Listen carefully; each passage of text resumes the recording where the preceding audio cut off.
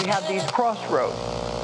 And you know, either way you choose, your life is going to be different. The universe doesn't exist, but God thinks it does. We have to stop consuming our culture. We have to create culture. Stupidity has a definite evolutionary function.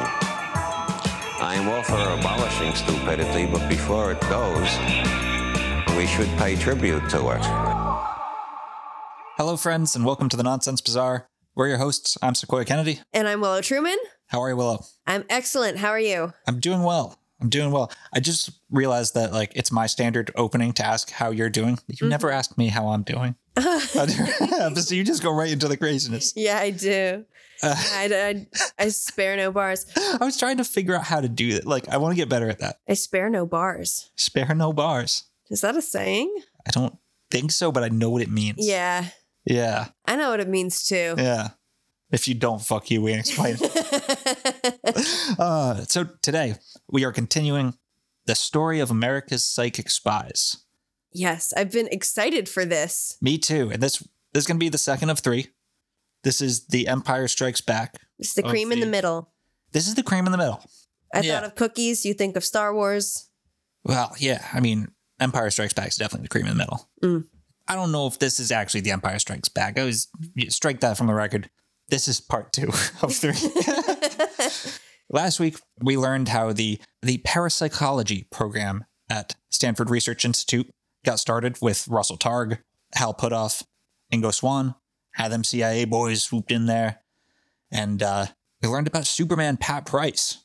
Yes. Who was probably murdered in 1975. It's a distinct possibility. Or he took shit care of himself and had a heart attack, and I don't know why they cremated him before telling his wife. That's suspicious as fuck. Yeah, that's suspicious as fuck.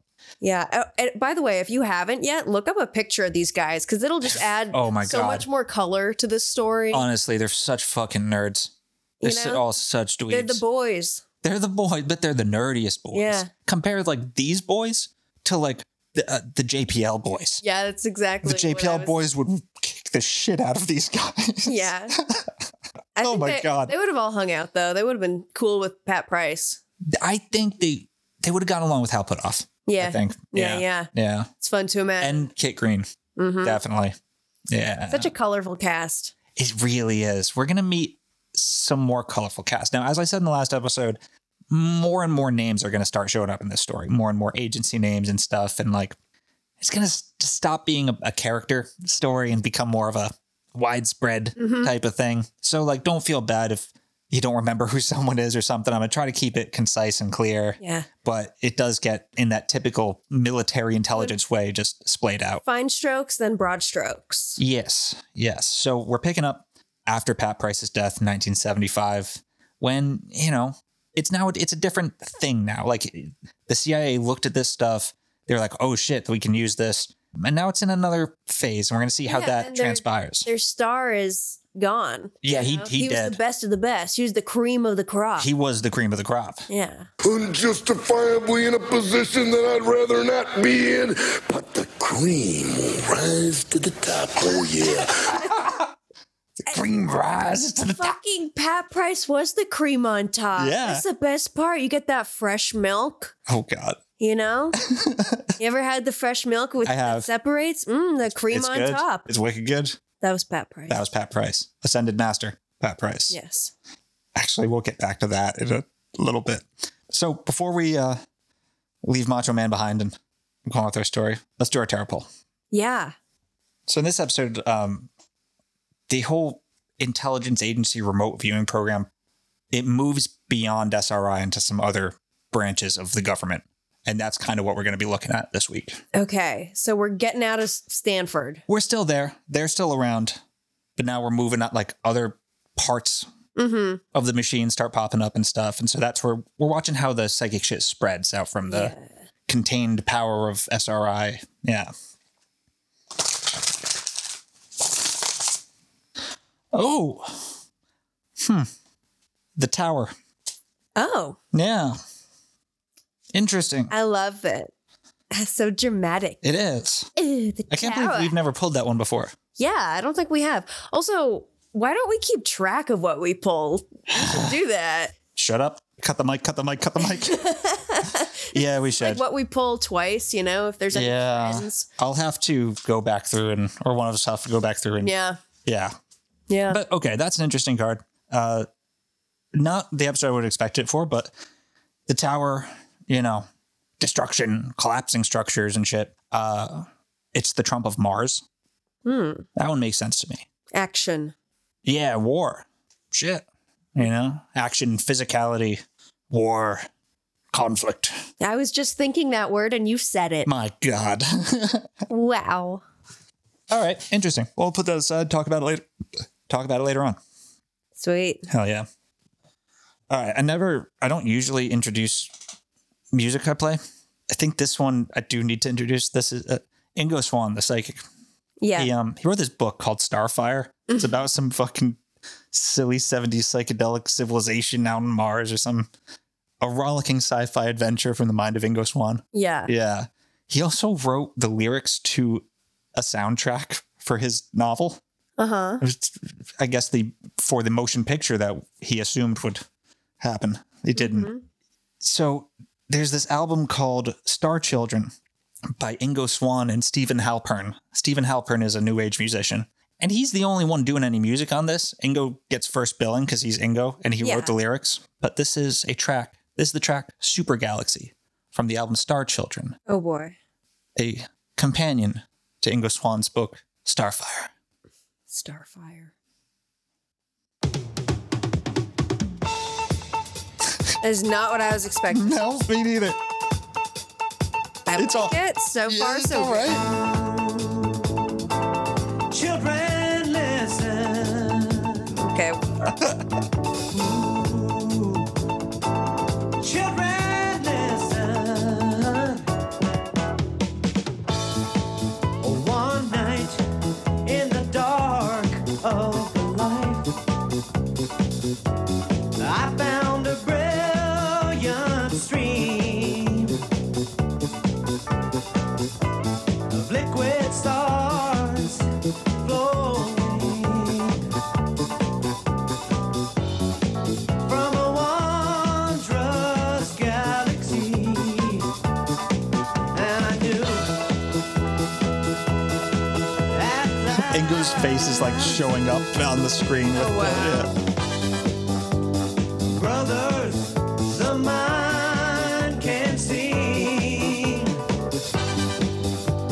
Sisters, the soul can wing. That is a totally different vibe than I was expecting, and I love it. It's ridiculous. Yeah. It's so I absolutely love it. I mean, this is 70s. Yeah. This is Ingo in the 70s. It's bananas. Yeah. It's fucking bananas. Yeah. I mean, and it took me to a place in my mind. And if you haven't realized it yet, that is the vibe of this whole story. It's fucking bananas. Yeah. It's the fucking weirdest shit, dude. Okay. While the boys at SRI were just having good times, spook 'em up psychic escapades, the Soviets were getting brutal and psychotic with it. Oh. Excellent. Which is sort of the whole story of the Cold War, including the part where I left out the fucked up shit that was certainly happening on our end. Yeah. Yeah. I was going to say. Yeah. According to rumors that were floating around the intel community, the Soviets once took a litter of baby rabbits on a submarine underwater. Oh, no. While the mother was left on shore with electrodes in her brain. I don't like this at all. And they systematically executed the babies one by one and recorded the mother's brain waves. No word on what they found. Probably fucking nothing. Yeah, probably not. Yeah. I think the reason for that was because they were really sold on the whole idea that it was very low frequency waves that were responsible for psychic phenomenon. Yeah. So that's why they took them underwater, because water blocks VLF waves. Okay. Yeah. Like, I get what they were going for to see if it's fucked up, super fucked up. But I don't like it. I hate that. Yeah, me too. A Leningrad woman named Nina Kulagina, nicknamed Dread Nina, could supposedly cause heart attacks from any distance just by directing her attention to her target. You don't want to piss her off. Don't piss off Dread Nina, dude. In another case, supposedly, a group of Tibetan monks allegedly shattered a human skull through their combined psychic wills alone. Wow. Stared at it really hard. I used to do that when I was a kid. Yeah, well, you didn't have 6 Tibetan monks backing you up. Like, you ever do that when you were a kid? Just stare at something? Yes, see if you yes. your mind? Absolutely. Yeah, we've a all lot. done it. Yeah. The Soviet, like, however much of that is true, no. Soviets did comb the countryside for promising psychics, and like there was some of those they decided to see just how psychic they could make them by, putting their brains into extreme states, shall we say, through like overdoses on adrenaline, overdoses on depressants like phenobarbital.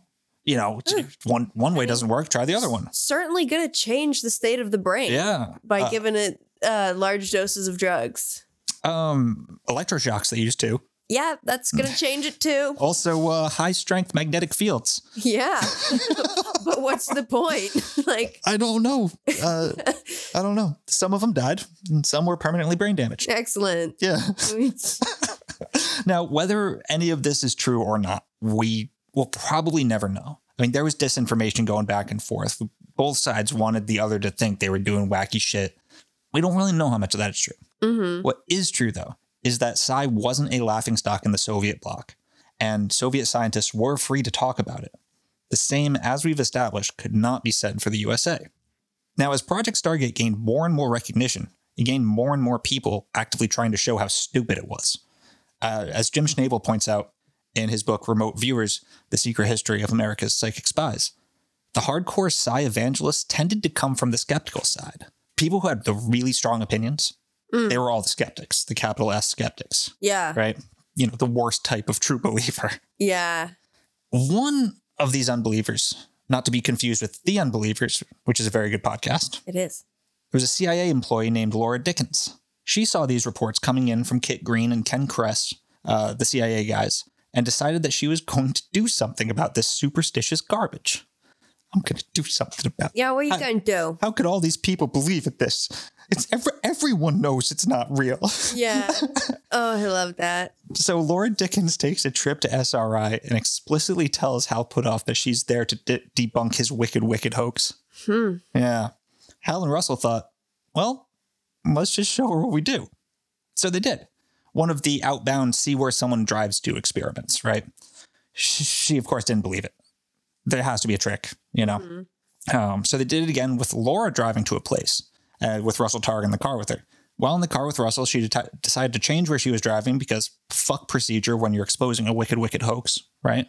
Anyway, the remote viewer still nailed it, and Laura Dickens still didn't believe it and was more sure than ever that she was the victim of a cruel trick. So the next time she came in, there was no remote viewer present. When Laura asked where they were, she was told, oh, she's here. It's you. Because these guys at this point are like, everyone can do this. Yeah. Yeah.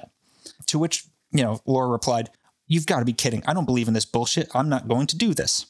And come on, who wouldn't want to believe that they have psychic powers? Yeah. Come on. Well, so do you see why evangelical skepticism is a fucking nonsense point of view? Like, you've got to be kidding. I don't believe in this bullshit. Oh, you're here to debunk this? Yeah. You should be jumping at the chance to go through the, Right. After much protest, she eventually agreed to it.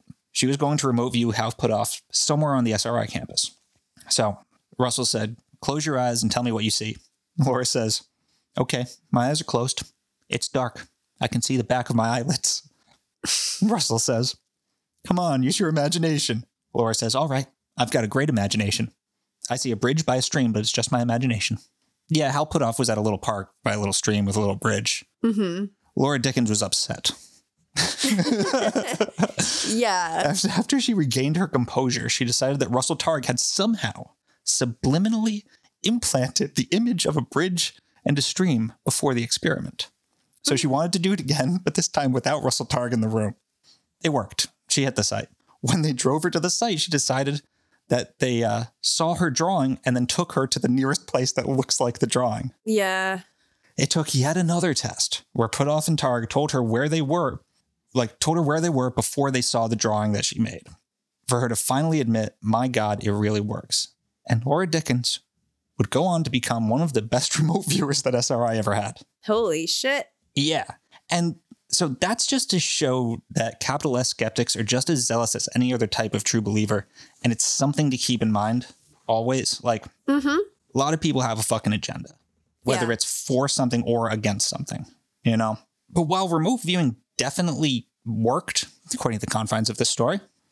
Yes, within these cozy... These confines? I mean, I think so.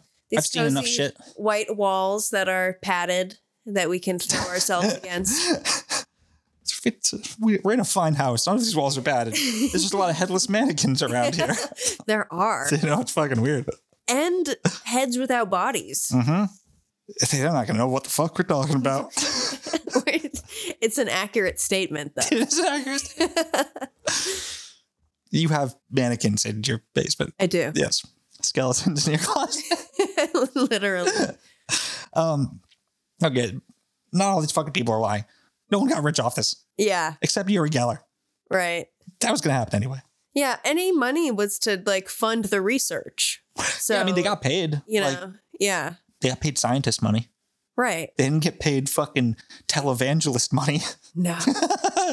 They didn't get fucking Jim Baker money. But yeah, so while remote viewing worked for Kit Green, the CIA guy, spooky CIA guy, the spooky spook. Yeah. The only remote viewer who had ever been useful in an operational sense was Pat Price.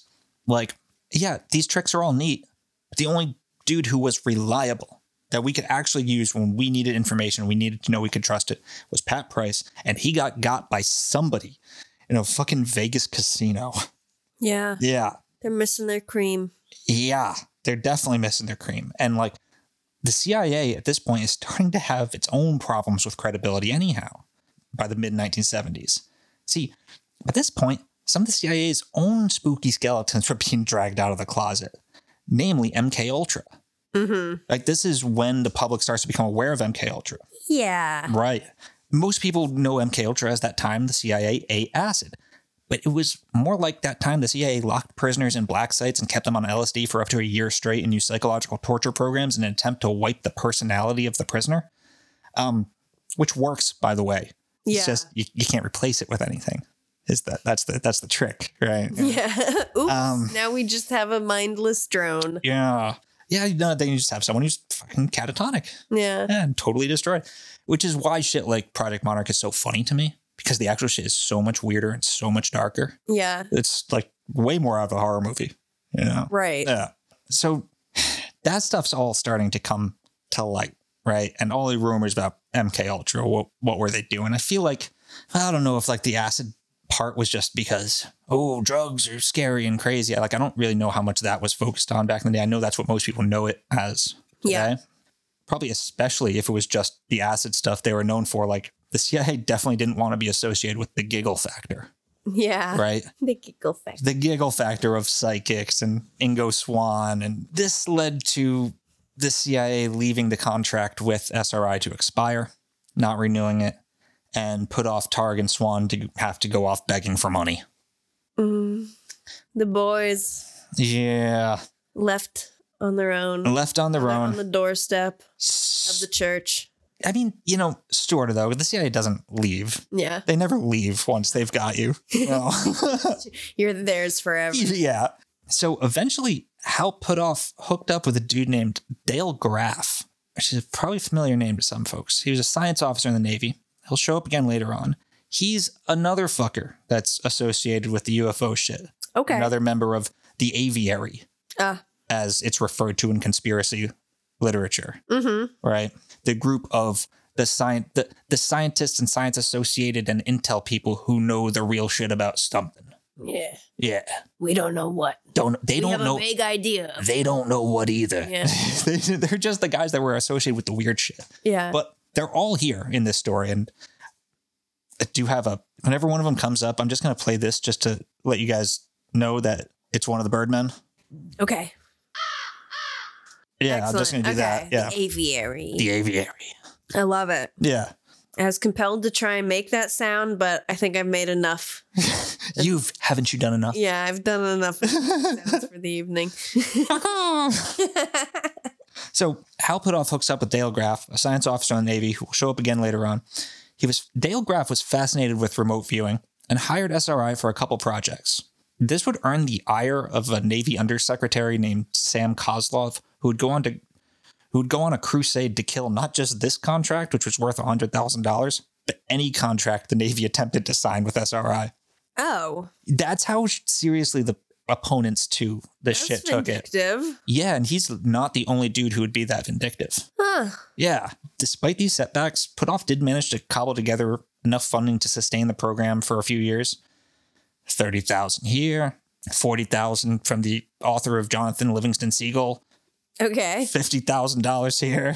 Yeah. You know, if you go asking people for money, they'll probably give it to you. Somebody will. Please. In 1977, an article by Jonathan Wilhelm showed up in the Washington Post about the government's research into psychic phenomena. Mm-hmm. Wilhelm cited some people who absolutely believed it, but his tone was cautiously skeptical. The day after the article was published, CIA Director Stansfield Turner was asked about the program at a press conference. He played it down, making it seem like it was a fruitless exercise conducted only in response to Russian psi research. He said they did once have someone who seemed to show psychic ability, definitely referring to Pat Price. Turner continued then with a smirk, but he died, and we haven't heard from him since. Oh, yeah. Yeah, just smirking. Yeah, we had a psychic one, but he died, and we haven't heard from him since. Mm-hmm. Yeah, and that was that. For another decade and a half, not much else was said about SRI and psychic spying. Whoa, a whole decade, huh? Decade and a half, just about. From like 77 to early 90s. Mm-hmm. Yeah. For all appearances, it seemed like just one more kooky thing those wild and crazy guys the CIA had cooked up that didn't amount to anything. In truth, the psychic spying program only went deeper underground. You know, it makes sense. Yeah, it definitely does. It kind of, isn't that what everybody suspects? Mm-hmm. It's like, oh yeah, MK Ultra ended. They're not doing any more experiments. Yeah, well, they just saw it was bad to mess around with that. They wouldn't. Never. It would never happen that some guy was like, you know, listen, that was all bad, but like there's valuable data here. We can do it ethically this time. Mm-hmm. Yeah. And more secretly. Yeah, no one has to know. Yeah. The program also spread. And not just went underground, it spread. In 1977, military intelligence agencies were undergoing big shifts that are really, really confusing. And I'm going to spare you all the pain of having to sort through them. All the acronyms and the who's who and the what's what and the shit. Yeah. It is important to distinguish that CIA is not part of the military. Important distinction. It's super important. There's the DIA, the Defense Intelligence Agency, right? And there's Air Force intelligence, there's Army intelligence, there's all this shit. There's so many intelligence agencies in the US. Some are military, some are civilian, some are the fucking CIA, whatever that is. Okay, so in 1977, Army intelligence was merged with the Army Security Agency, which was the internal intelligence thing, policing the internal shit of the Army intelligence. Okay. Well, so they merged it together to form INSCOM, the Intelligence and Security Command. Okay. Oh, all right. Okay. INSCOM. I'm imagining like a Russian nesting doll. Yeah, it's exactly what it is. Full of its, we need the police to be the police of the police. Mm-hmm. Like, you know. That's exactly what it is. Yeah. It's a fucking insane Byzantine labyrinth of bureaucracy and yeah. And there's like a full page explaining the merges and the shake on them. Just like, fuck that. You could tell me, but it would just... Like what I just said is wrong, but it's correct enough. Yeah. You know? You get the gist. So after this whole big shakeup, a young Army intelligence officer named Skip Atwater took over an interagency security intelligence operation at Fort Meade, Maryland. Okay? So this is making sure that there's no security holes in the Army, right? Mm-hmm. Making sure that no one can breach, there's no threats coming in, shit, rooting out any moles and stuff. And Skip Atwater was directly under one General Ed Thompson. And when he got to Fort Meade, Skip Atwater discovered that his predecessor at Fort Meade had been interested in parapsychology. Well, what do you know? Yeah. And someone gave him a book by none other than Hal Puthoff and Russell Targ called Mind Reach, right? Now, Skip Atwater also had paranormal experiences as a child, and he'd heard rumors that the CIA was up to some wacky shit at SRI. But, like, now he found out about everything we just talked about. Yeah. He read the scientist's book and shit. And he's like, oh, what the fuck? Well, he started to think that maybe Army intelligence should investigate this as an OPSEC matter. Like, if this is real, he probably didn't know about Pat Price, but he basically inferred, like, if this is real, people can read our classified shit. Yeah. Like, that's a huge security hole. So he wanted to investigate it to see whether there was any truth to it. And if so, did it pose a security threat? It would cost almost nothing. And if it turned out there was nothing there, well, all the better. And here's Atwater telling the story much later on. Was a counterintelligence agent. I was one of those guys that goes around, knocks on the door and asks questions about your friend who's joined the Army, who's got a good job, and tell me bad things about him or something. And I was in the business of doing security kind of work and counterintelligence kind of work.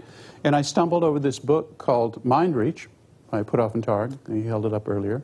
And I said, my goodness, this sounds very familiar to me. This makes a lot of sense. It sounds like, all the things I did in childhood and so forth and so on. But now I've got this job, and the scientists are looking at this. This is dangerous stuff.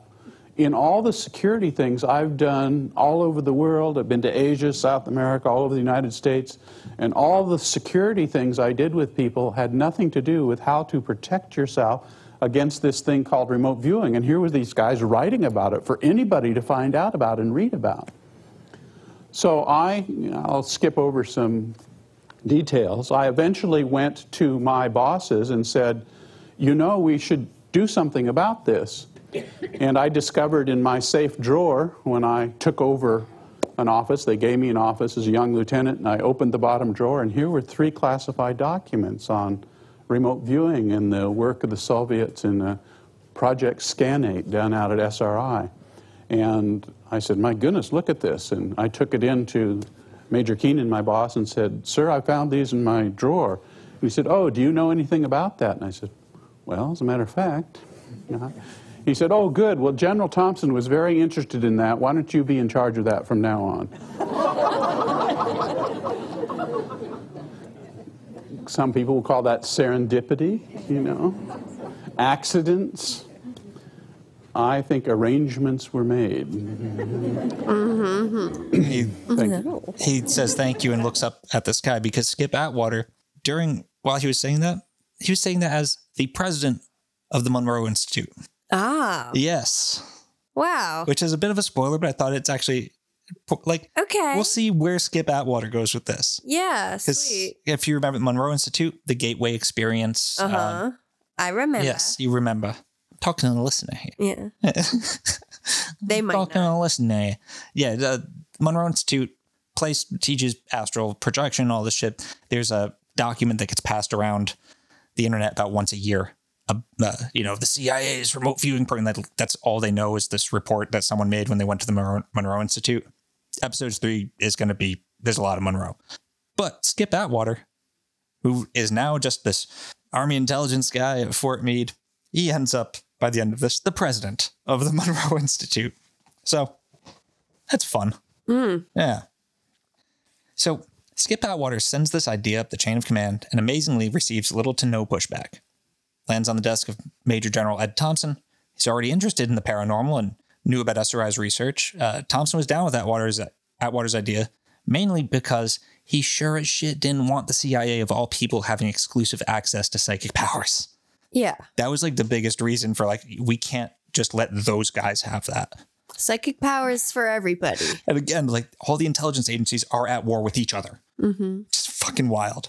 So this would be the start of the second wave of psychic spying. And on the Army's side, it was first codenamed Gondola Wish, then Grill Flame, yeah, then Center Lane, and then finally Sunstreak. And they're all weird. Yeah. The Army side this shit should be left with the scientists. I'll just say that. Yeah, so the Atwater got this little shitty office.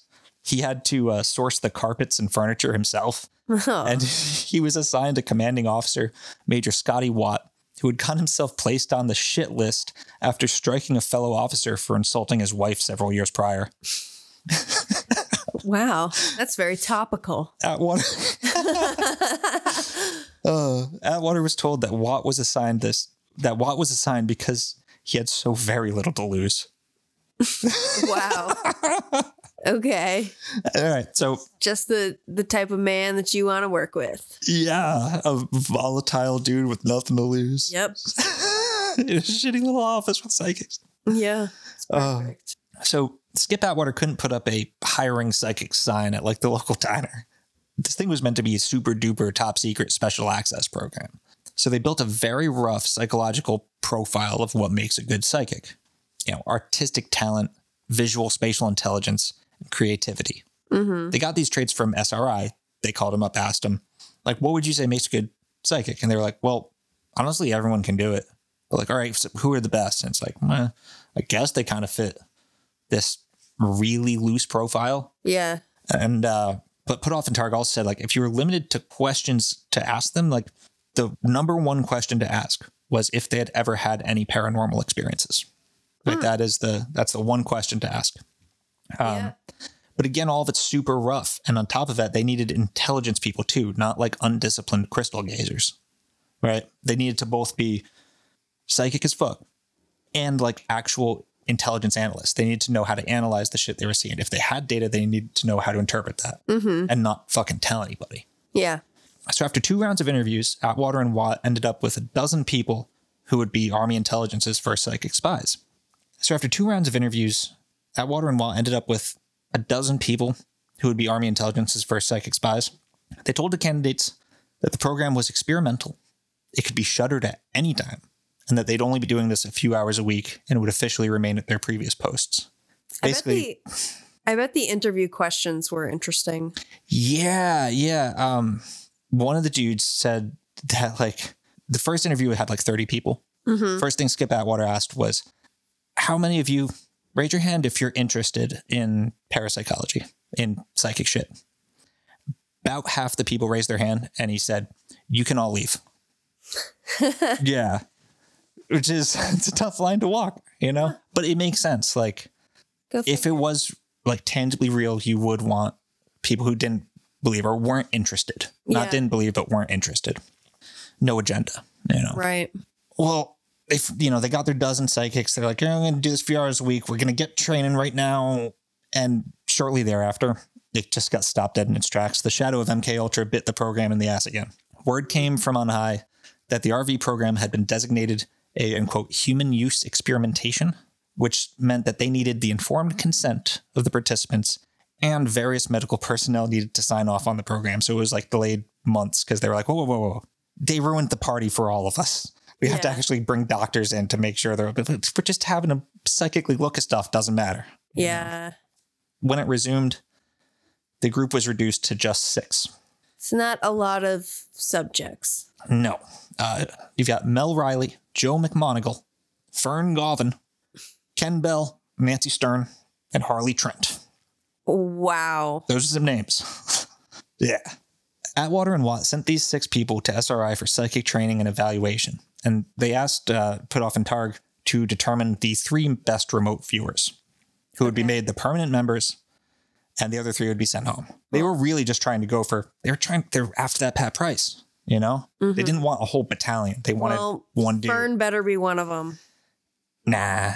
Damn it. I think he's there for a while, but he's not the important one. Puthoff and Targ concluded that all 6 had good enough skills for operational work. They're like, no, all 6 are great. The first office at Fort Meade was an incredibly plain, completely unassuming space, but large enough and comfortable. Bit of a problem.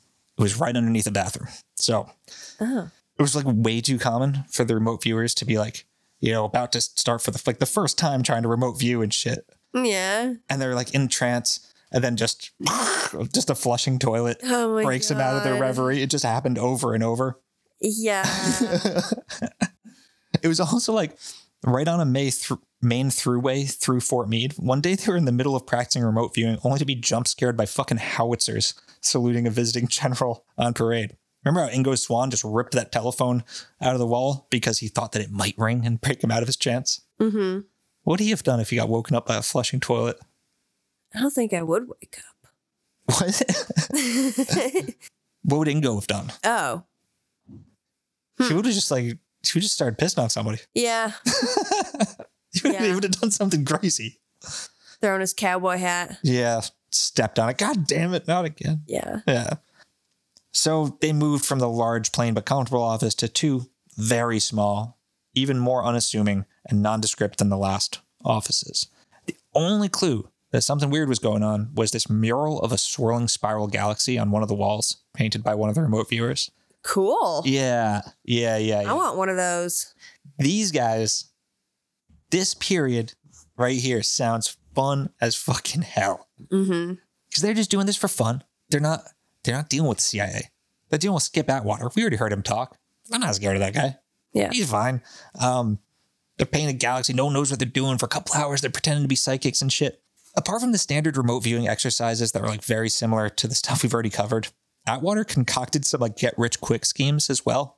They tried winning the lottery through associative remote viewing. As one would. Yeah. So, like, because it's really hard to see numbers and letters, in a remote viewing session, you use this thing called associative remote viewing, where instead of trying to view the numbers, you try to view an object that represents the number.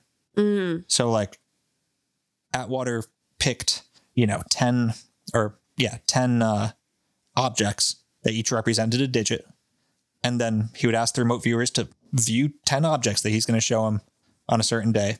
And if any of them viewed the objects, like wrote down the objects that he had picked to represent the numbers. Yeah. Like bear, like teddy bear, can, mannequin head, something like that. Then he'd go like, oh shit, those are actually the objects. So I'll put a bet on that string of object numbers. Yeah. Never worked. Fun though. Very fun. They also tried chasing down some buried treasure that some old eccentric billionaire had buried. Oh my God. I saw a Craigslist post not too long ago that was like these two dudes looking for someone to join them in their like treasure hunt for like... Oh shit. And I was like, man, I hope they had the time of their fucking lives. Dude, I hope so. Yeah, they didn't get rich, these guys. It sounds fun though. Definitely does. Super fun. Rich in experiences and memories. Yeah. It's having fun with the boys. Yep. And what's her name? Nancy? And Nancy. Eventually, like they weren't doing anything operational and shit. Eventually there was another reorganization and the 6 viewers were split into 2 groups. One remained doing OPSEC work, operational security, and the other, composed of Mel Riley, Ken Bell, and Joe McMoneagle, were put on offensive remote viewing, actual operational, wartime, people's lives are at risk remote viewing. Okay. Getting serious. Yeah. Army intelligence and the CIA wanted to use both groups of remote viewers, SRI and Fort Meade, as a failsafe. If both groups saw the same thing, then the intel was probably solid. When they weren't working on the same thing, SRI on the whole would handle scientific stuff and Fort Meade would be operations, right? I'm not quite sure how the CIA comes back into just having SRI by the balls, but they do. Yeah. They don't go away. SRI likes cock and ball torture. Maybe. Yeah.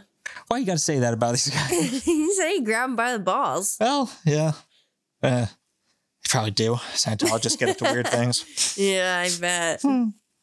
Now, from the Fort Meade operations, there's a ton of anecdotes about their cases in the book Remote Viewers.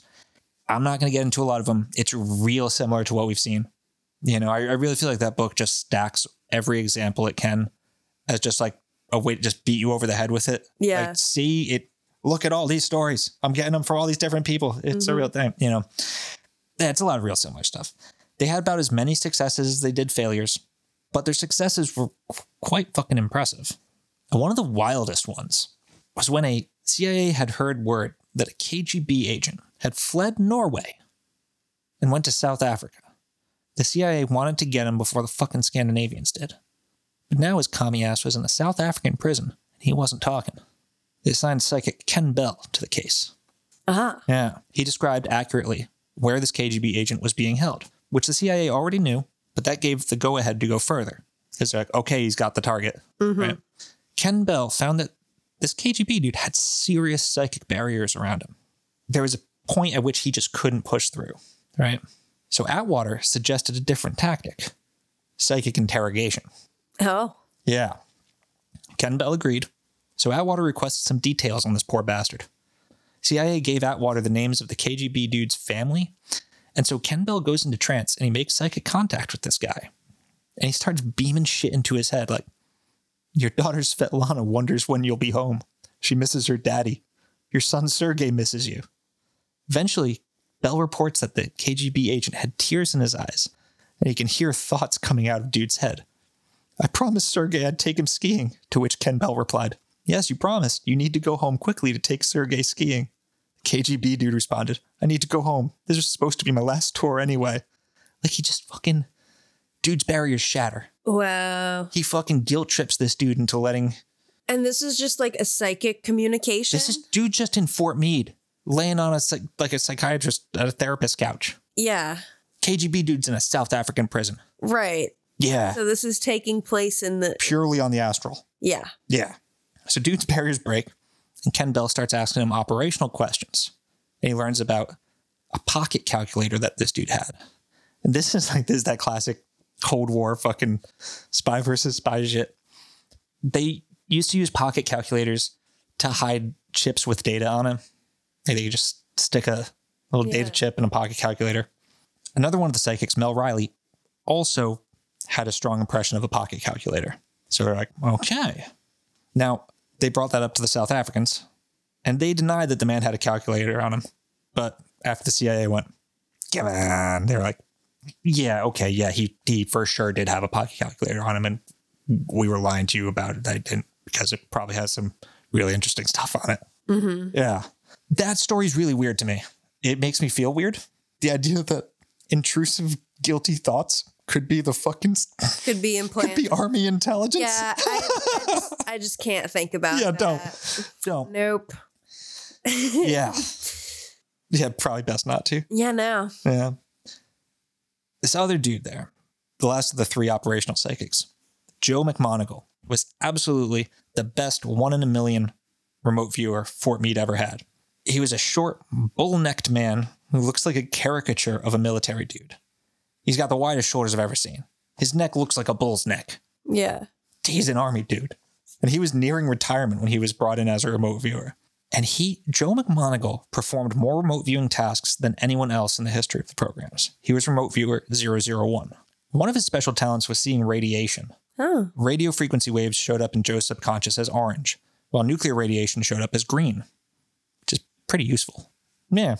That was just one of his talents. He was also really good at pulling analytical information in a way that only Pat Price had been. He could actually see numbers. He could see words and shit. And as a kid, Joe McMoneagle experienced all sorts of psychic events. Once he saw a vision of a ghostly apparition after falling asleep playing hide and seek. This glowing lady took him flying up all around and down into a swamp of some kind, and she told Joe that he would end up in the military, fighting a war in a far-off land where many would be killed, but he would make it back. And she showed him his future all the way up until the year 1970, when his timeline fell into a deep, dark well. In 1970, Joe had a heart attack and had a near-death experience that seemed to only enhance his psychic powers. That was the deep, dark well. Mm-hmm. You know, I have a quote about that near-death experience. Joe, his wife, and a friend were in an Austrian village, having a nice lunch and washing it down with rum. Mm. And then McMoneagle suddenly collapsed, swallowed his tongue, stopped breathing, and went into cardiac arrest. He found himself standing upright in some kind of out-of-body state, looking down at his actual physical dying body. His buddy performed CPR on him. With every compression of his chest, Joe felt a click, a stab of pain, and for a moment saw out of his physical eyes again, before switching back to his ghostly observer state. The paramedics come, put him in the ambulance, drive him away, and Joe's ghost flies alongside of the vehicle, swooping in and out of the power lines, like fucking Buzz Lightyear in Toy Story, you know? So he gets to the hospital, and they bring him to the emergency room. They tried doing the defibrillator and shit. Joe began a near-death experience with all the usual motifs, Schnabel writes. And, quote, he felt himself moving up through a tunnel. He was enveloped by a white light, the same light from his reoccurring nightmares. But it wasn't death. It was God, radiating unconditional love. God told Joe to go back to physical reality. Get out of here, Joe. Yeah. He wasn't going to die. Joe resisted. It felt just great where he was. But then the scene faded. He sat upright in his hospital bed, crying, wishing he could go back. There wasn't any evidence of serious damage on his brain scans, but McMoneagle increasingly seemed like a new person. He would be talking to someone, and it would seem as if he were conducting a two-track conversation, one auditory and the other telepathic. Were they just voices in his head? Was he going crazy? Reality and imagination seemed to be colliding everywhere. He would lie down in his living room couch for a nap, and suddenly would find himself relocated with technicolor clarity to a beach on a southern ocean, or to a desert, or once to a temple in Japan where he floated through the trees, mesmerized by the creaking sound from the wheel on a wheelbarrow being pushed down a dirt path.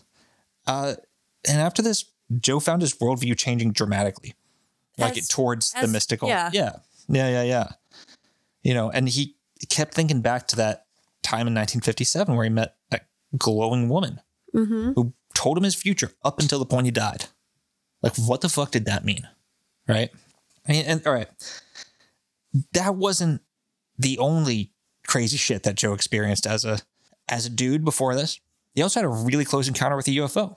Him and a friend, I believe it was on Barbados, and like they saw a fucking big ass glowing UFO, and they experienced all the classic physical Mothman ass symptoms, meaning sunburn, conjunctivitis, that shit, the radiation exposure stuff, which shows up time and fucking time again, you know. And it's really creepy. It's super creepy. Yeah. All right. Joe wasn't remote viewer 001 for nothing. I'll tell a couple Joe stories real quick. One session had Joe keeping psychic tabs on a clandestine arms deal that was going on between the U.S. and I believe some Soviet defectors. The U.S. was buying a Soviet tank off a cargo ship to reverse engineer it. Inscom didn't trust the people they were buying it from, so Joe remote viewed the whole operation. He gets out of the trance, starts floating around in there, and what he sees is a fucking pirate takeover of this ship, right? Dudes with guns and face masks swarming it. It's a whole scene. And he's like, oh my God, this is bad, right? But like, he looks around, he's aware of the captain's emotions. The dude's calm. The captain feels like everything's going according to plan. Joe realized that the pirate takeover was theater. It was a cover for the tank deal. Yeah. Whether the pirates were U.S. Special Ops or whatever, he didn't know. But yeah, shortly thereafter, the U.S. had a brand new fucking tank. Whoa. Yeah. Looky there. Don't know if that happened at all, but it's a fun story. It's a fun story. One of Joe's biggest successes, though, was when he viewed a brand new class of Soviet submarine months before it was glimpsed by regular intel. He described the Soviet Typhoon class nuclear submarine before anyone knew it was operational. And here's Joe McMoneagle talking about that a bit.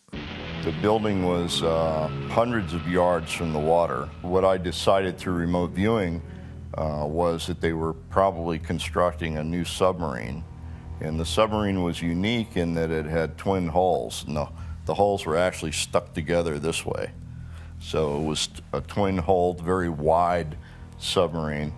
It was half again larger than any submarine in existence at the time. It had dozens of new capabilities, and I said they're going to launch in 120 days. And this was all disagreed with by the senior officer from the CIA.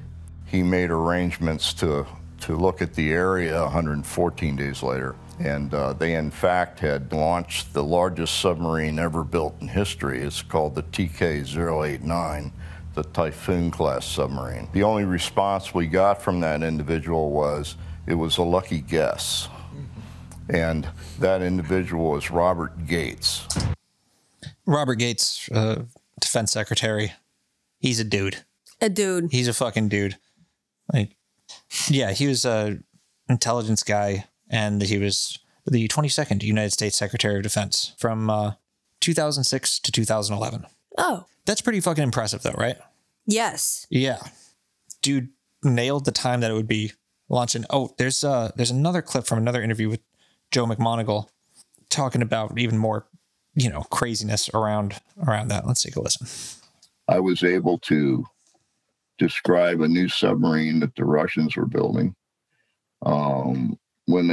This was a target that the National Security Council had been looking at for almost 2 years. It was a building that had something being constructed in it, and they couldn't tell what was being constructed. But railroad cars and materials were going in one door, and the cars were coming out empty in the other. Their best hypothesis was that there was some new armored vehicle being produced. They never would accept the submarine idea because the building was not connected to water. The building was disconnected from the water. But my submarine, the guess that I had made about the submarine was actually taken to the National Security Council by an admiral. His name was Stewart, Admiral Stewart. When Admiral Stewart came back from there, he brought the materials back, and he said they refused to accept them because they said they were total fantasy. And I was a little bit miffed by that. And Stewart actually noticed that. He said, I think I just made you mad and angry, Joe. And I said, what makes you think I'm angry? And he said, there's a red line going up the side of your neck. Yeah. So, basically there's this building. It's not next to the water. Mm-hmm. He's like, they're building the world's largest submarine in there. The fuck they are. Yeah. And yet that's exactly what they were building. Yep. So, okay. Here's Robert Gates talking about that program. Did you at any time feel that this was worth the taxpayers' money? Well, all I can say is that in the 20 years or 25 years that I was perhaps in a position to be aware, I don't know of a single instance where it is documented that this kind of activity contributed in any significant way to a policy decision or even to informing policymakers about important information. Remember something about Robert Gates. He was director of the CIA for a time. We're going to play that clip again. I want you to just hear that sentence he just said. Anytime feel that this was worth the taxpayers' money? Well, all I can say is that in the 20 years or 25 years that I was perhaps in a position to be aware, I don't know of a single instance where it is documented that this kind of activity contributed in any significant way to a policy decision or even to informing policymakers about important information. There's like 6 outs he gives himself in that sentence. Yeah. In the time that I might have been aware, it contribute in a significant way where it's documented that would inform policy decisions. Mm-hmm. Yeah. Yep. Yeah. So...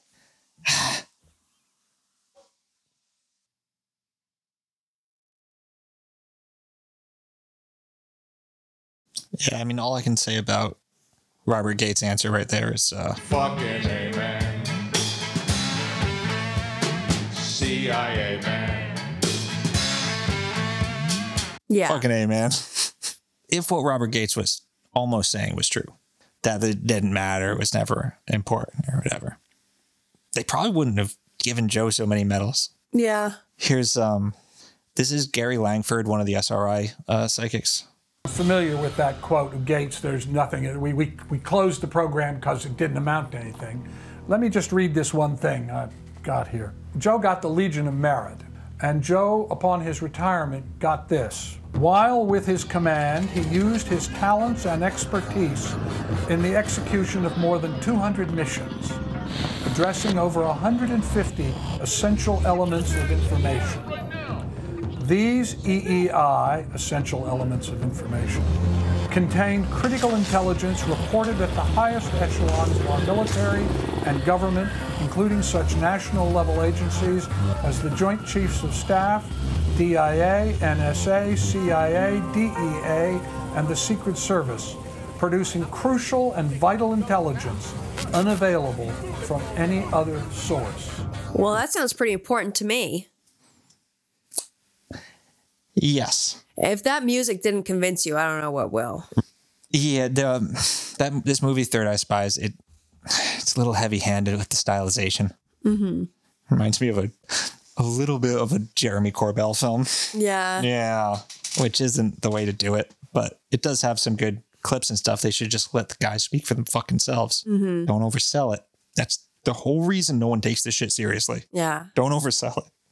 But yeah, over 200 missions of crucial intelligence. Like, that's serious shit. Yeah. And like, okay, I should say this because in a lot of these subjects, it'd be very easy to say like, well, do we know that that's actually real? Did he actually receive those medals? He could just be lying. I bet they'd deny he ever worked for him or something. I don't know if they would, but it's pretty important to understand that like the dude who was just talking was at Stanford Research Institute, the second largest like military think tank. Yep. Right? These are not just average Joes. They have credentials. They have credentials. And like every one of these dudes in this story have written their own books and shit. Some conflicting details, as there always are. Yeah. You know? If there weren't, then that would be suspicious. Exactly. But there are so many books about this. A lot of them written from the perspective of one of these guys. Mm-hmm. Yeah, it's not secret anymore because of how many fucking people were involved. And they're all coming out and saying this kooky shit, right? But they're all saying it. Back at SRI, right? They had this encrypted fax machine below the remote viewing labs that would just like sometimes spin up and then spit out a mission, which is fun. Like to hear it going, oh shit, we got a target. Yeah. One day in May 1978, Hal Puthoff received a remote viewing target from General Ed Thompson. It concerned a Soviet bomber that had gone down somewhere in Zaire. The Pentagon wanted to recover it before the Soviets could and wanted some help from remote viewers. By this point, Puthoff had more than a dozen remote viewers to choose from. Among those was, of course, Ingo Swann, a woman named Hella Hammond, and a 30-year-old computer scientist named Gary Langford, who we just heard from. Langford was particularly adept at viewing high-tech targets. That was his talent. And he had a precision that made him seem like he had the potential to reach Pat Price levels of psychic spy. So he was chosen for the Zaire job. Within minutes, Langford found himself deep in the jungle next to a river. He saw the plane mostly submerged and sketched it out with surprising detail. Now, at the same time, Air Force physicist Dale Graff. Yeah, I remember him. Yeah. Yeah. See, he also, apart from being an Air Force physicist, he also taught parapsychology classes on the side. So badass. I love it. And he had his own small group of remote viewers at Wright-Patterson Air Force Base just down the road from Fort Meade, Maryland. They all got their little remote viewing game. Yeah. Well, these guys weren't official in any way. These were hobbyists. Ragtag. Yeah. But they tasked Dale Graff with trying to find their down plane too. Like, why don't you guys take a look at this? So he tasked his best remote viewer, a woman named Frances Bryan, who had a particular talent for finding things. Now, Bryan's sketch wasn't as detailed as Langford's, but it was a better overhead view of the same location. River, all this shit. Mm-hmm. Graff matched the drawing to the general area, and a summary of the two remote viewers' findings was sent via the Pentagon to the CIA's station chief in Kinshasa. God damn it. There's just something about like saying, sending the information to the CIA station chief in Kinshasa. That's just fucking the coolest thing. Yeah. I just want to do that. It just sounds really fun to say. I want to send something to Kinshasa. And the station chief wasn't impressed. The area he was given was some 70 miles west of where they thought the plane had gone down, of where the CIA thought the plane had gone down. So he asked for more precise information. Eventually, Graff was able to match Frances Bryan's drawing to a specific spot along a particular river. By the time the coordinates got there, the CIA team was already heading into the jungle to the place they believed the plane was. As they passed by the other area, the one specified by the remote viewers, they saw people carrying broken plane parts out of the jungle. So they're on their way to where they know it is, and then they see just like people that live there just like making off with a propeller. Yeah. I'll be taking this. Yeah, sure enough, the plane went down exactly where the remote viewers said it was for two different sets. And Stansfield Turner, CIA Director Stansfield Turner, was pleased to inform President Carter about this success. But he was nervous to tell him where the intel had come from. That nervousness was completely unfounded. When he told him, Carter wasn't shocked at all. He was already well aware of SRI and he approved of the program. He was down. He was fucking down. He would later recall the event and fuck up a lot of details at a speech he gave to college students 17 years later. He was the president. He had a lot of other things to think about. But he said it was the one inexplicable thing he saw in his time as president. Yeah. After the Zaire operation, the funding was coming in hot. That was the thing. They were now rolling in dough. Ooh. Right? And the DIA, the Defense Intelligence Agency, decided to roll all 3 RV programs, Dale Graff's, SRI, and Fort Meade, into one under the Grill Flame banner. Fucking why the Grill Flame banner? Oh no. Grill Flame. Grill Flame. Do you like Gondola Wish or Grill Flame better? Gondola Wish. Really? Yeah. I like Grill Flame better.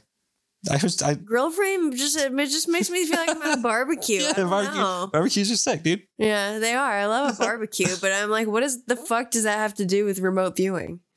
I don't know. Nothing. Like, what is Gondola Wish? At least I can imagine, like, I don't know, a guy in a gondola traversing, like, the canals of the mind or something. Yeah. I have no idea. But it makes more sense to me thematically. What about Center Lane? Center Lane. I don't know. That's kind of cool. The last one is the best. Sunstreak. Yeah. Yeah, that's good. But yeah, it was all Grill Flame now. There's all this little baby Grill Flame.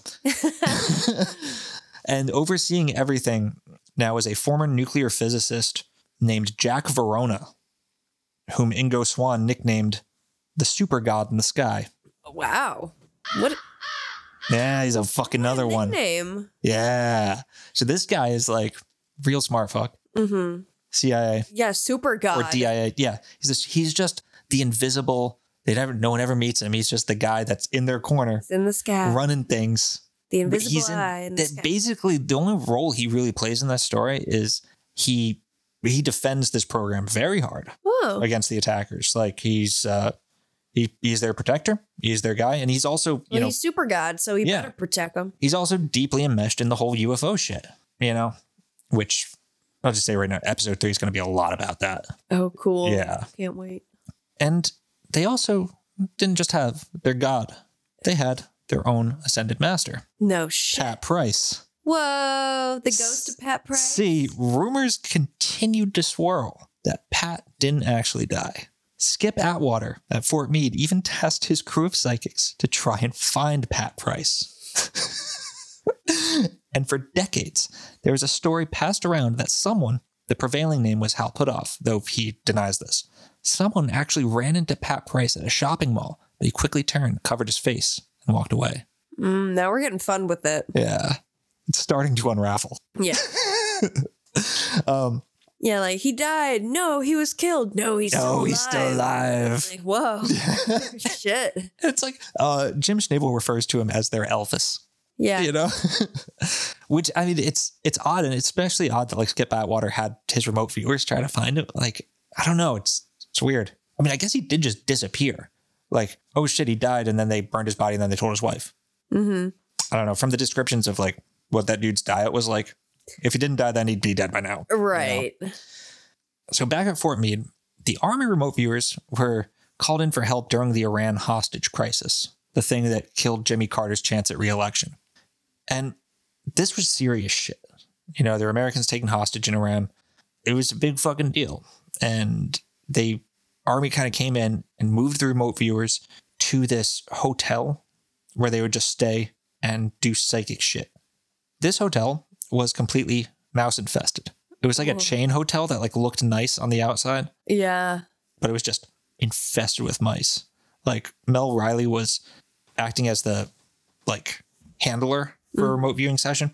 And he like felt a mouse run up his leg and couldn't do anything about it because he couldn't like break the dude's concentration. Oh my God. And they were also running these dudes into the fucking ground. They were making them remote view all day, every day.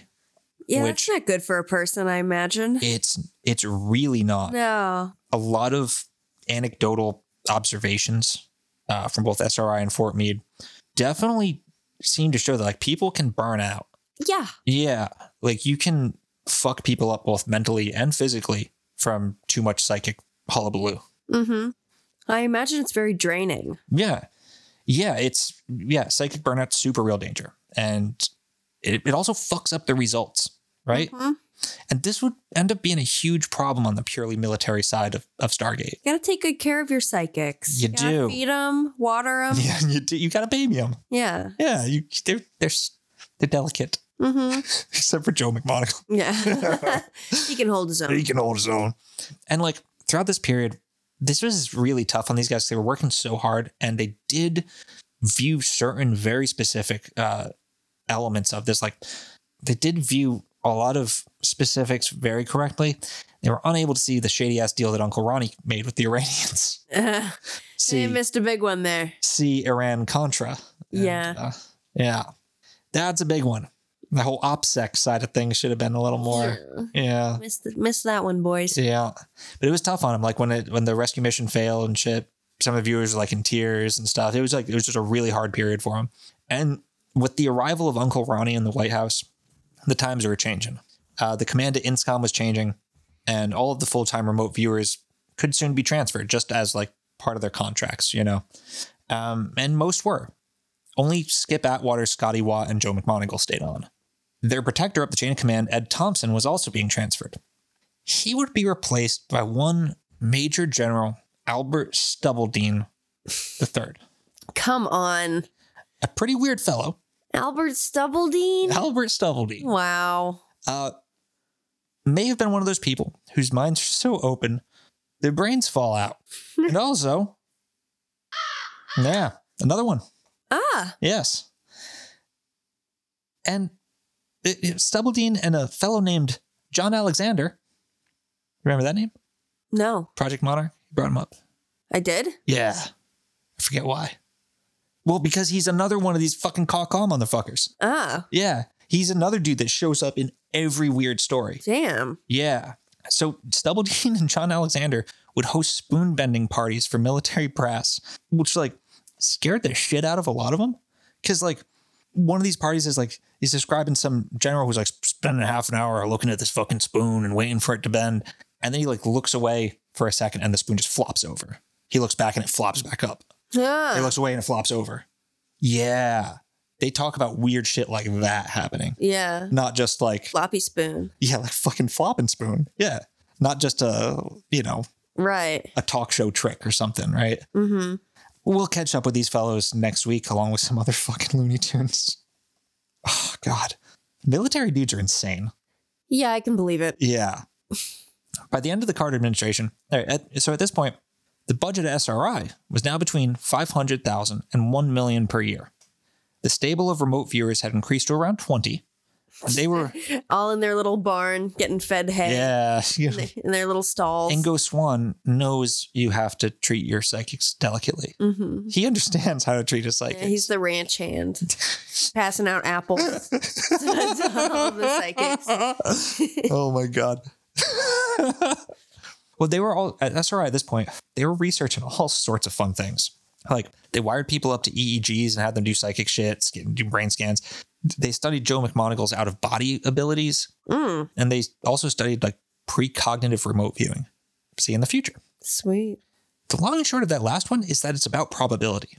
What they found was that remote viewers can see the things that are probable to happen, not the things that will happen. Like there seems to be an element of randomness, but like with defined timelines. Mm-hmm.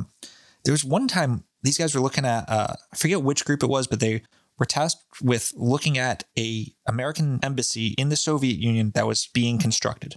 The Soviets insisted that it had to be Soviet construction workers. Yeah, it has to be. It has to be. And they were like, you're going to bug it. And they're like, no, we swear we won't bug it. Pinky promise. Like, guys, are you really pulling this shit? Like, yeah, we're really pulling this shit. We'll double pinky promise. Yeah. So they set the remote viewers to look at the future to see where the bugs are going to be planted. At first, all the remote viewers agreed. But then, the farther out into the future they got, the remote viewers all diverged. Like, I think one of them ended up being paths. Yeah, basically. Many timelines. Yeah, and it seems like the thing with that was most probable to happen in a case of like, you know, say there's a 1 in 10 chance of something happening. The remote viewers has the same chance of seeing that, right? Mm-hmm. Which is, I don't know, it's a hard thing to explain, but it's interesting. But now all these fun things are happening. Ingo Swann isn't taking part in any of it. We haven't talked about him that much yet. Yeah, we haven't. He's been locked the fuck away in his lab. Oh. No, he's having a good time in there. Right here is Ingo's being a badass moment. Okay. This is it. This is what he gets. Yes. Okay. So Ingo was locked away in his own lab and actually doing some really cool work. or at least really complicated. He was formalizing a multi-stage process meant to bolster the signal-to-noise ratio and to develop a formalized way to train remote viewing, like, for decades to come. You know, the process, right? Now, at this point, Ingo and Hal Puthoff concluded that psi phenomena and subliminal perception were inseparably linked. The same part of your brain that responds to subliminal imagery, messaging, whatever, is the part of the brain that remote viewing takes place in. They theorize, because it seems to be related. And they found that once a remote viewer interprets something, like they see like jets of water arcing in a circle and call it a fountain, right? That interpretation, or analytical overlay, as Ingo would call it, it fucks up the rest of everything else and can send the remote viewer into spirals of fantasy and imagination. Yeah. Like once you name something, once you define it, then that, superliminal analysis has a stronger effect on your imagination. Yeah, it's harder not to start building a narrative and a story. So Swann found that as a remote viewing session went on, the aperture of the remote viewer's third eye opens up more and more, letting more information in. So his method was to try and stack that information in a way that doesn't send the remote viewer into flights of fancy. And Swann's process, which I won't describe all the steps to it, so it's like 7, and then the seventh one he shit canned, and but stage 1, Ingo would call this the most important work he did, is this first stage. He developed this technique of having the remote viewer make an ideogram or an ideogram, which was basically a very quick sketch as soon as the remote viewer hears the coordinates, because he still will not let the coordinate thing go. Yeah. He just won't let it go. But it's his thing. It's his thing. This is a way cooler thing. It's usually, so the sketch is usually just like one line. So like if it was an image of an ocean, that line might look like a wave, but it happens like instantaneously as soon as they hear like go. Yeah. Right. Which seemed to be really effective and really, really important. And from there, you go on to basic sense perceptions: white, motion, smell of water, right? If there's an interpretation like water fountain, the remote viewer would stop and write AOL break for analytical overlay break. Aesthetic impacts like breathtaking would also be cause for a break. Next, you went to what Ingo called dimensionals: heavy, thick, small, large, etc. And for a while, that was as far as Swann got. But eventually he was able to formulate a couple more stages that were about the analytical details. His stage 7, which was eventually scrapped, had remote viewers saying syllables to pull out the target's name. Excellent. Yeah. Wow. Like, if only I could hear that. Like, who, va, dam. Oh shit, he's looking at the Hoover Dam. Yeah. Yeah. It was shit like that, which was very rarely accurate. With this method, however flawed it might be, they had a regimen that seemed to work really well. Obviously, it wasn't the only way to do it. Don't tell Ingo that. But it was definitely a method for reducing the imaginative noise inherent to remote viewing. Making it sound all clinical and shit. And also just like having first you look at this, then you look at that, then you look at that. He also had a bunch of dumb Scientology-ass terminology like peacocking, AOL drive. Oh, yes. Like telepathic overlay. And that's where one remote viewer would pick up erroneous data that another remote viewer had described, which actually seemed to happen all the fucking time. I bet. Yeah. So Ingo got 12 volunteers to try his new methods, and they had some damn fine successes. One of his volunteers was Hal Puthoff, who up to this point had not tried remote viewing himself. Yeah, he's always been in like the leader role. Yeah. At Swann's insistence, he gave it a go and found he was actually pretty talented. I'm not surprised. I'm not surprised either. Another of Ingo's volunteers was a filthy Frenchman named Jacques Vallée. Oh. Yeah. Oh, shit. Yes. And he, of course, is also a birdman. Yeah. Do it. Yeah. And we all know Jacques Vallée, don't we? He's the guy. He's the guy that says those aliens. Same shit as fairies. Don't know what they are.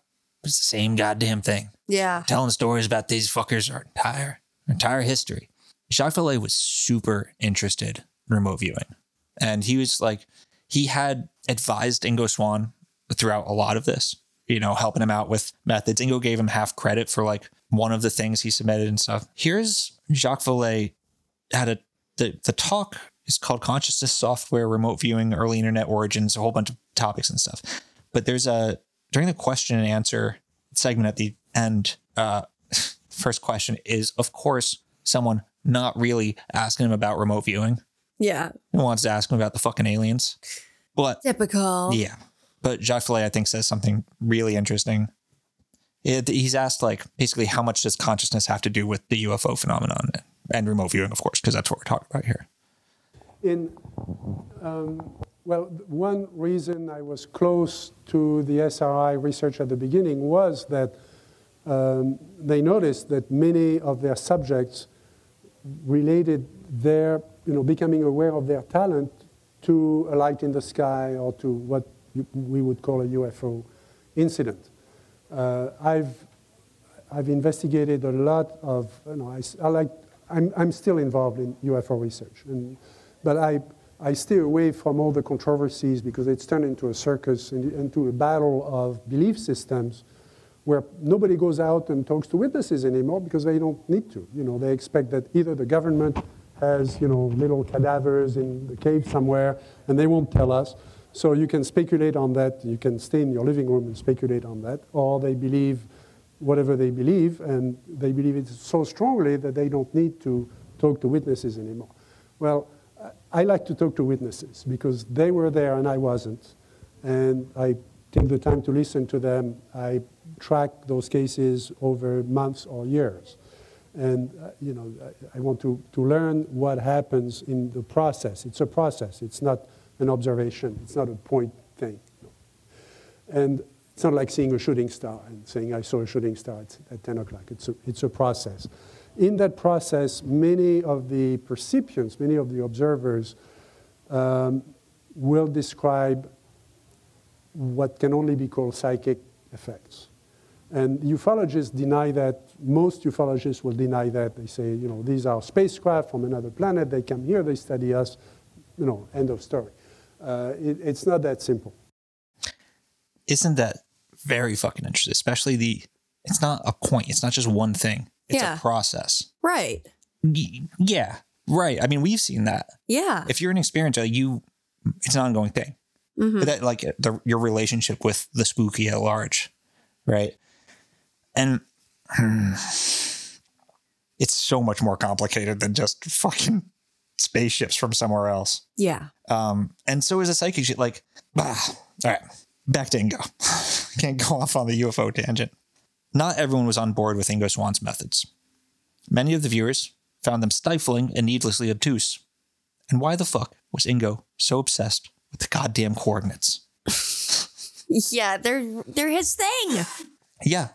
Many felt that he was only holding on to the coordinates because he came up with the idea. Like, dude, you really don't have to prove anything anymore. Like, right. You work really hard. We know, a remote viewer by the name of Keith Harari was particularly incensed by all of Ingo's Ingo-ness. Yeah. One time during a session, Hal Puthoff was giving Harari coordinates, and Harari was like, Jesus Christ, why do we need to do the coordinate shit? Just fuck it. Just say target. And Puthoff shrugged and said target. And lo and behold, Harari was dead on. Yeah. You did not need coordinate. You didn't need to be told anything to see the thing that they intended you to look at. Mm-hmm.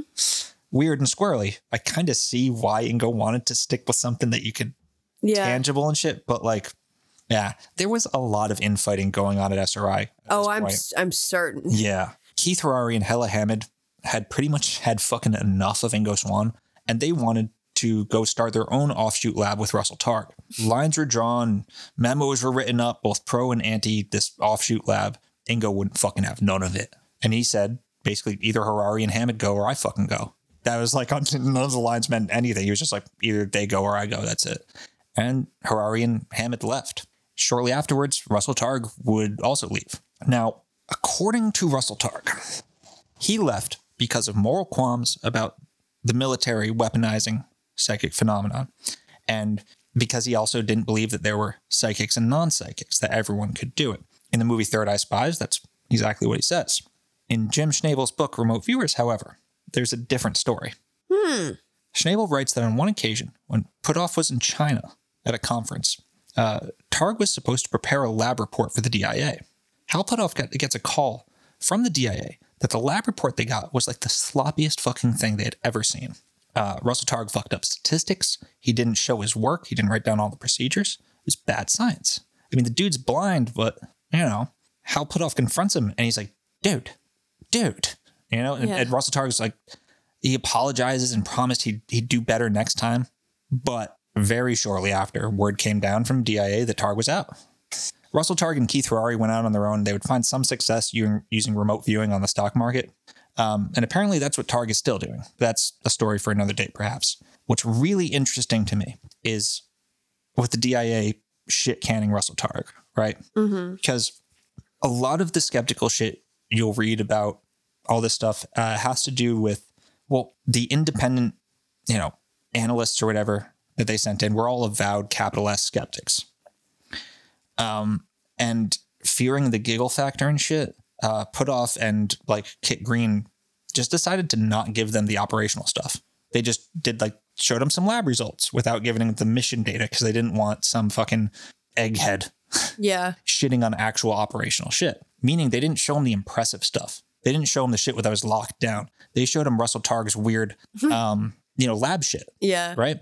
And what I want to point out is that, like, in the firing of Russell Targ, we have evidence that analysts were looking over their lab reports, and if they were sloppiness, they weren't fucking tolerating it. Right. Mm-hmm. Like they get a piece of science. They look at it and go, this is bad science. And they fire the motherfucker. One of the founding people in this project, right? Because they weren't tolerating that. And I think that goes a pretty decent way to establishing credibility. Mm-hmm. Right? Yeah, just interesting. Hal Puthoff and Ingo Swann would stay on for a while. Eventually, Hal Puthoff wanted to do some other stuff. Other crazy dude shit. Hal Puthoff left SRI in 1984 to work on researching zero-point energy. And I believe he is part of To the Stars Academy now. Oh. Yes. Well. And Puthoff is also allegedly. Huh. I don't know what to make of that. Yeah. Don't you not know what to make of that? Because I don't know what to make of that either. Ingo Swann would remain as the Jedi Master for the remote viewing program, now overseen by Albert Stubblebine. Stubblebine. And here, too, is where Skip Atwater makes contact with a certain weird-ass facility / compound / lab / summer camp / daycare / astral projection school called the Monroe Institute. Ah. Subject of a very super spooky document that makes the rounds on the internet about once a year.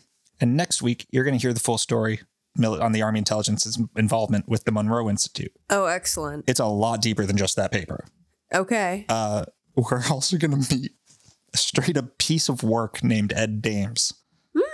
And we'll see how when you gaze too long into the spooky gazes also into you and drives you fucking insane. Yeah, I can do that. This shit goes off the rails a bit. It's going to be fun. We're going to get into remote viewing pyramids on Mars, UFOs. Yeah. Yeah. As soon as the scientists leave this program and it's just the military guys and Ingo Swann. Yeah. Like it gets real fucking strange. We can have fun now. Yeah. Yeah. It's weird. So, yeah. So the tower. I was thinking throughout this episode, the amount of times that this shit like falls apart, loses funding, and then has to come together underneath a different umbrella. Yeah. The variety of ways that this whole psychic spy umbrella, everything under it, like comes apart, but then also manages to stay together. I feel like that is surmised by the tower. Definitely. Absolutely. And also Joe McMoneagle. Yeah. His near-death experience. He gets broken down and pieced back together as something more. Yeah. Also Mars War actually have the military coming in. Yep. You know, there's that. Oh, tower is also, it's the path between Netzach and Hod on the Tree of Life. Right before it condenses into Yesod and then finally Malkuth. It's the thing that bridges the two, I guess, like hemispheres of the brain, or like the masculine and feminine inside the makes perfect sense for the hemispheric sync. Hemisync shit, yeah. And the military and the scientists. Yep. Yeah. Yeah, actually, it's a spooky looking card, but it actually worked quite well. Indeed, it always does. It always does. All right. Thank you guys so much for listening. Tune in again next week, and you can learn about how a dude in Oakley's thinks he can see aliens on I'm excited. Mars. Yes. I'm excited for part 3. Me too. Yeah, we're going to have fun. Yeah. And yeah, if you like what we do, subscribe. Tell your friends. Give us a rating. Give us a rating. Give us a review. We would really appreciate it. Tell your psychics. Yeah. Or maybe they're telling you right now. Or maybe they're telling you right now. Yeah. All right. Take care. Take care. Peace.